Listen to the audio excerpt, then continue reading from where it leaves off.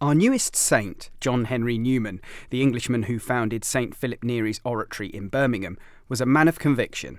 He had a mind for vigorous intellectual exploration, a heart for helping the poor, and a mouth for courageously speaking the truth. He also rather famously preached about God's unique plan for each of us. But how do followers of other religions reflect on the idea that we have been created for some definite service, as Newman puts it? First, let's listen to that famous extract from John Henry Newman's Meditations and Devotions, published in 1848. God was all complete, all blessed in himself. But it was his will to create a world for his glory. He is almighty, and might have done all things himself. But it has been his will to bring about his purposes by the beings he has created. We are all created to his glory. We are created to do his will. I am created to do something or to be something for which no one else is created. I have a place in God's counsels, in God's world, which no one else has. Whether I be rich or poor, despised or esteemed by man, God knows me and calls me by my name.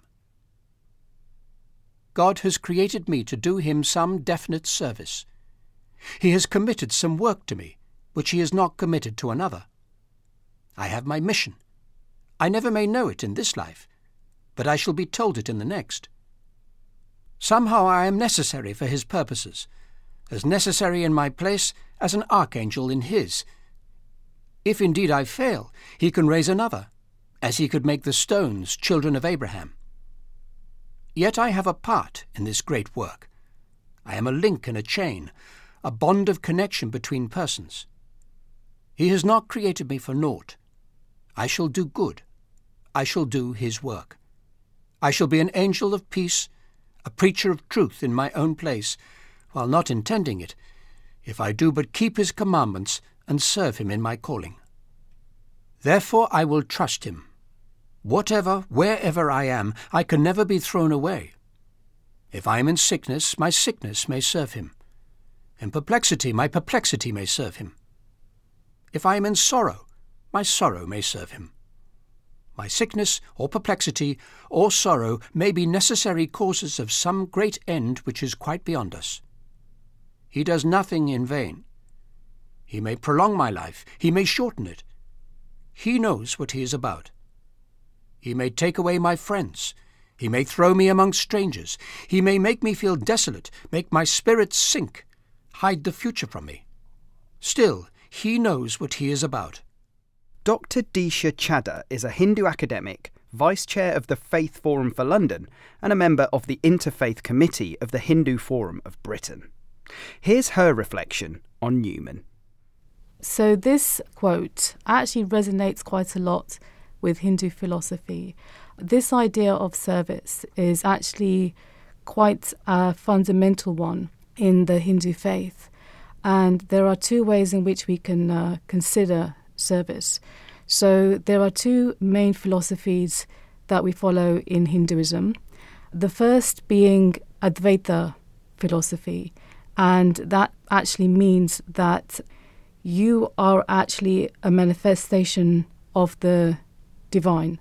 And the second is Dvaita philosophy, means that you are in the service to the Lord. And that is your purpose of being. So when we kind of speak about service, either those that follow Dvaita philosophy are entirely in the service of the Lord, and that is dictated to them through this idea of their dharma, their righteous duty on earth, and also through our scriptures. So they guide us in terms of what it is to be good and do good and to be in service of the Lord. And in terms of the Advaita philosophy, your sole purpose, your dharma, your righteous duty, is to achieve union with the divine. So you are unveiling your own truth and manifesting as the divine Lord. And once you achieve that, if that's done in this lifetime, then beyond that, you then become an instrument of the Lord himself, and you fulfill whatever service he puts on you, whatever it is that he requests and desires of you, you are just the instrument. You are performing his work on earth. So in that sense, these ideas resonate very strongly with what we have in our Hindu philosophies. Also, he speaks about this idea of surrender, and that the Lord will take care of him, look after him, is his keeper.